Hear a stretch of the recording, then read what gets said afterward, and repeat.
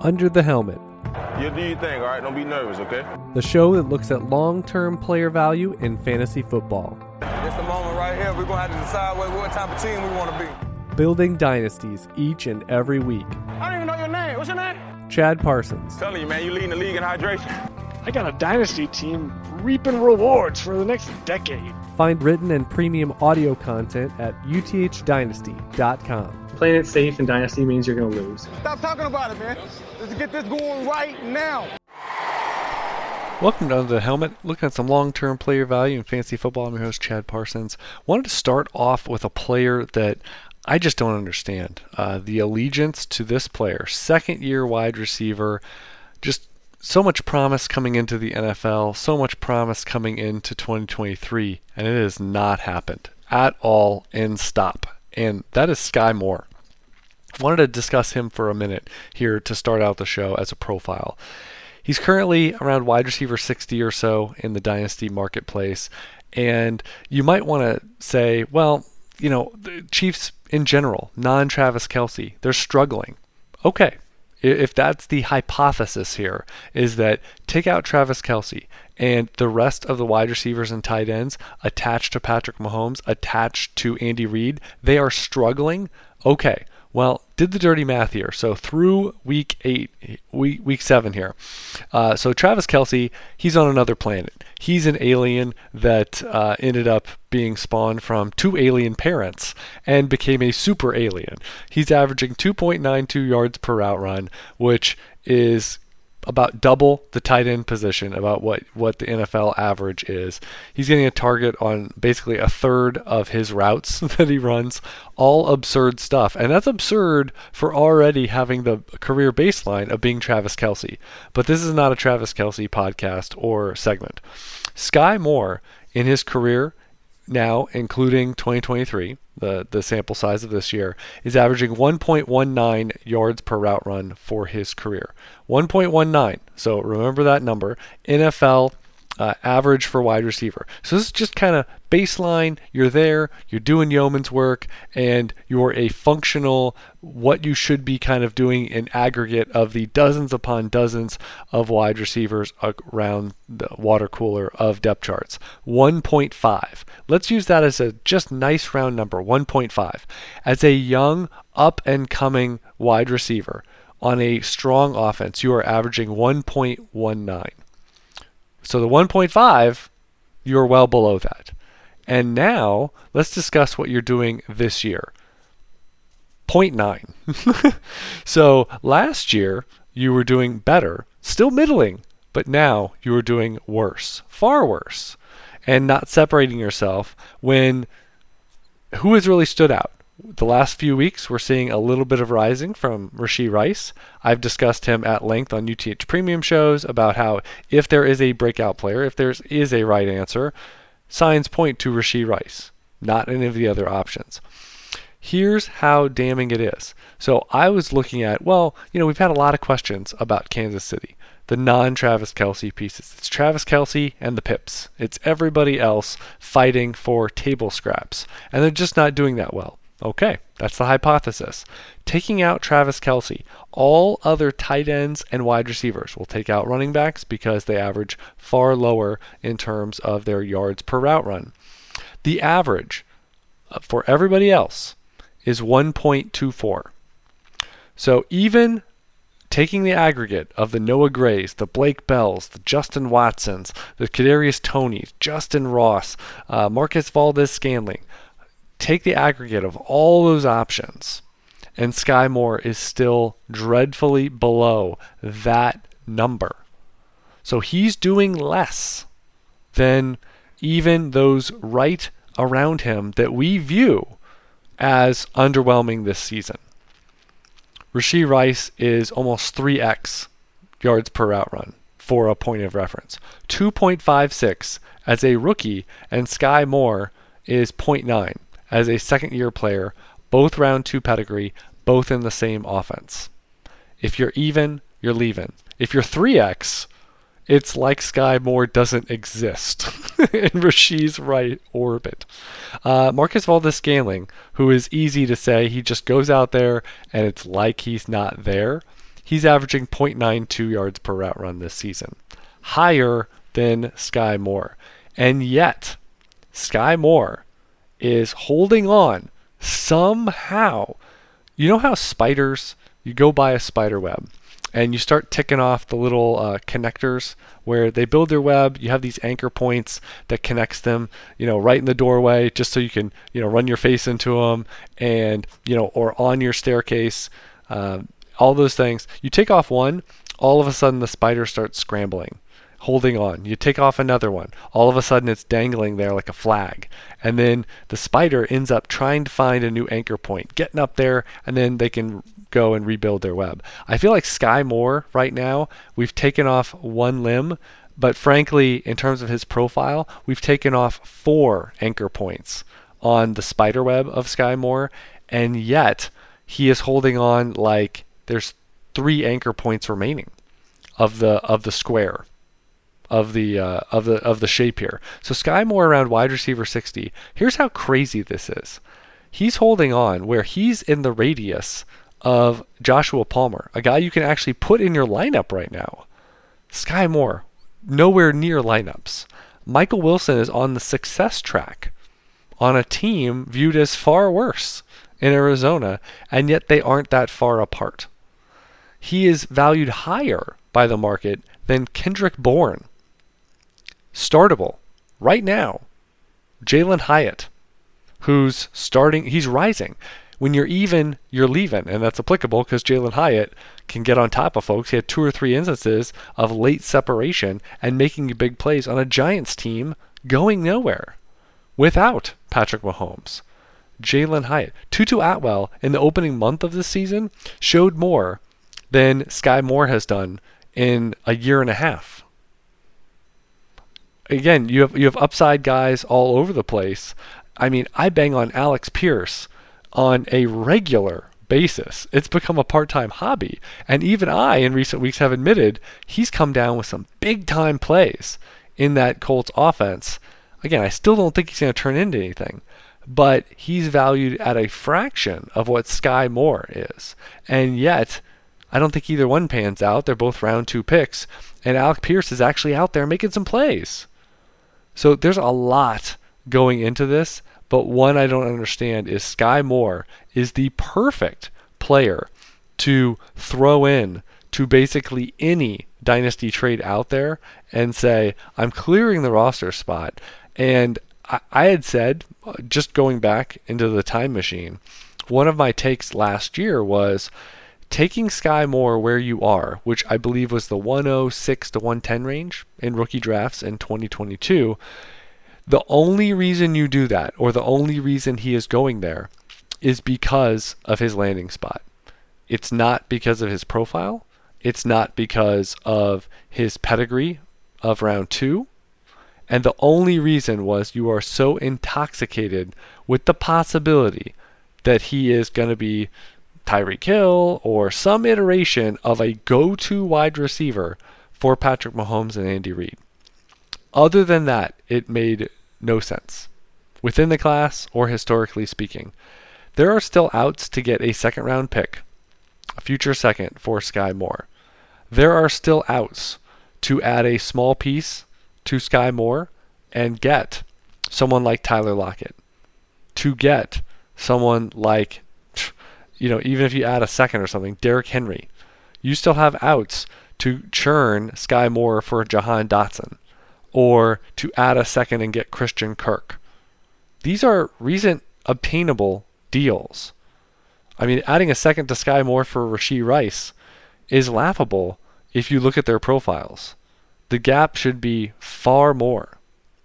So with Sky Moore, I know I'm spending a lot of time on a sell player, which means the target audience, there's not a lot of people out there. But this is the type of analysis we need to be doing about players and making sure that their profiles and the trajectory they're on, where they sit within their team construct of efficiency, production, and career arc to say, does this make sense?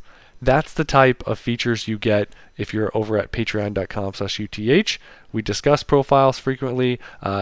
get requests from VIPs and I record custom shows about players, about strategy.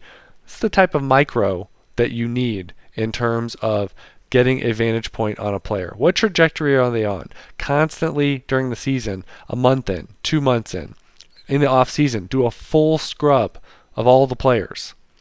Doing this on a prospect basis for NFL draft classes and dynasty draft classes. So Sky Moore, I'm using him as an example here. And again, part of this audience may already be out on Sky Moore. Tell us something we don't know. I know he's horrible. I know he's going nowhere. But the why is very important, because today's Sky Moore is tomorrow's another player that needs to be called out.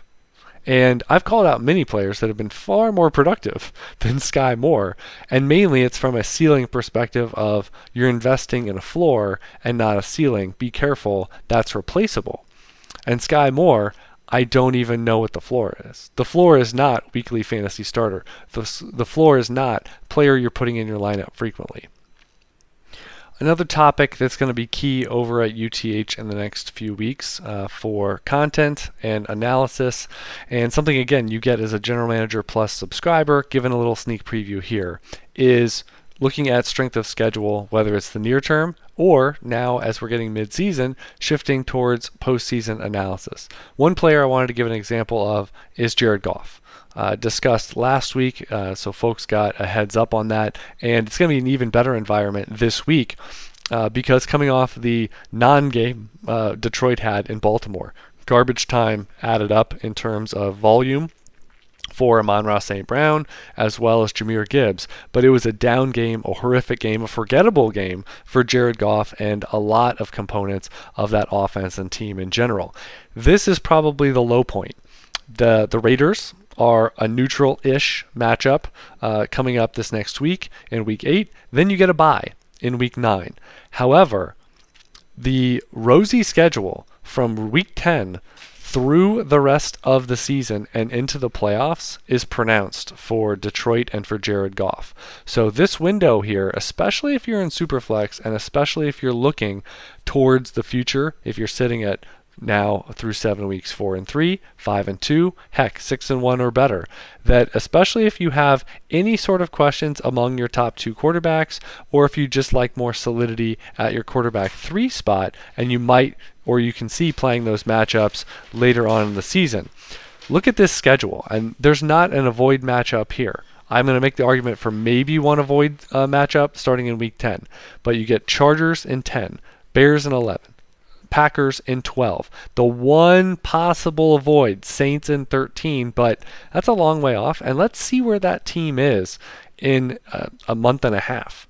Then you get the Bears to end the fantasy regular season, round 1 of the playoffs. So let's say you don't get a bye. And this is what I like. If you have Jared Goff, then how about you gain your chances there for, if you do have to play in the first round of the playoffs, Denver Broncos, one of the best matchups on the board. You get them in round 1 of the playoffs. And then Minnesota, another neutral matchup there in the fantasy semis. Worry about the championship game when you get there. That's Dallas, and that's their worst matchup left on the board. So this is Jared Goff, and again, timing the market can be key. He has quality weapons, a quality system, and he's coming off a down game, a forgettable game against Baltimore. He's got his bye week looming, especially if you're able to make a trade involving a quarterback that their bye week has already occurred. You can make that a win-win when you're looking ahead for the postseason and for the run down in the second half of the fantasy season here. The final player and situation I would highlight this week is Amari DiMercato. He was a surprise workhorse running back this past week. Didn't really know how things were going to pan out with no James Conner. Well, we found out. Amari DiMercato versus Damian Williams versus Keontae Ingram. It was messy, and then it clarified itself to an immense degree this past week. DiMercato had a 74% route market share, and then he also had a 93% rushing market share among the running backs in Week 7. And it kind of speaks to two different points. That we have this window with James Conner being out. However, one thing discussed while James Conner was active was that he's a workhorse and he's great. However, this was one of the worst HLO offenses, high leverage opportunities for running backs in the NFL. And they sit here as the number 32 HLO NFL offense, which is unbelievably poor, and it's really difficult unless you're Nick Chubb, unless you're Derrick Henry, unless you are Kenneth Walker from a year ago to overachieve that. It's a very difficult situation to end up outproducing. They are in the bottom quartile of the NFL in goal line carries for running back, and they are even lower than that in running back targets. Their best weekly finish is going to be this week, and it's just because of so many buys. They are in the mid-teens, and that's their best finish because 6 teams were on bye. So Amari DiMercato, to mention one aspect of this, is someone that if you have the true lead back role to a high level with a workhorse market share, he did this past week. And his result was 75 total yards. No touchdowns, 75 yards. And fortunately had 5 targets. So he monopolized a pie that is very small. It's a single serving pie. It's one of those baby pies from McDonald's. You can eat it in 4 bites. So this is where you're going with a 12-point option, that because of that receiving volume, didn't sniff the end zone, did not have opportunities to score, and yet he was the unquestioned running back 1. And what makes it dangerous is you have a low HLO offense. And then you look at the schedule until James Conner is expected to return. You have Baltimore this coming week. Except for garbage time, Detroit had nothing going on, especially as a running team. Then you have Cleveland in week 9. Atlanta is stingy in week 10. We'll see about Houston in week 11. That's neutral plus. And then you have the Rams, which are stingy in week 12. James Conner is probably back by then, and likely back by then. So we're talking about a window where you're not going to be super excited about starting DiMercato. There's a limited ceiling based on the level of offense and optimization for Arizona. And then you say, well, the schedule is working against you as well. So A, how many times are you going to start DiMercato? B, how many times is he going to actually return impactful performance within that? All these are important questions when you quote unquote hit the lottery with someone like DiMercato, where we were picking him up for pennies in terms of first come first serve, preemptively so. This is a guy that could beat out Keontae Ingram. I don't think our pie in the sky was he's going to be a 90% market share guy, and James Conner is also going to miss time to align with DiMercato's market share in that capacity. But now you officially have DiMercato options. There's no bye weeks this week, but people at running back are generally hurting. There's a lot of question marks going out there. And I don't think the best idea is to sit and sell for a rookie pick alone. That value is probably going to be in the 3rd round pick range. But using him as a tool to add to another deal is where you can find value. You can add to DiMercato and get a starting level wide receiver. Seeing that I've seen deals where DiMercato is the second piece for someone like Nico Collins, or going to someone like Marquise Brown. So you have options there. You can go to maybe Deonta Foreman plus.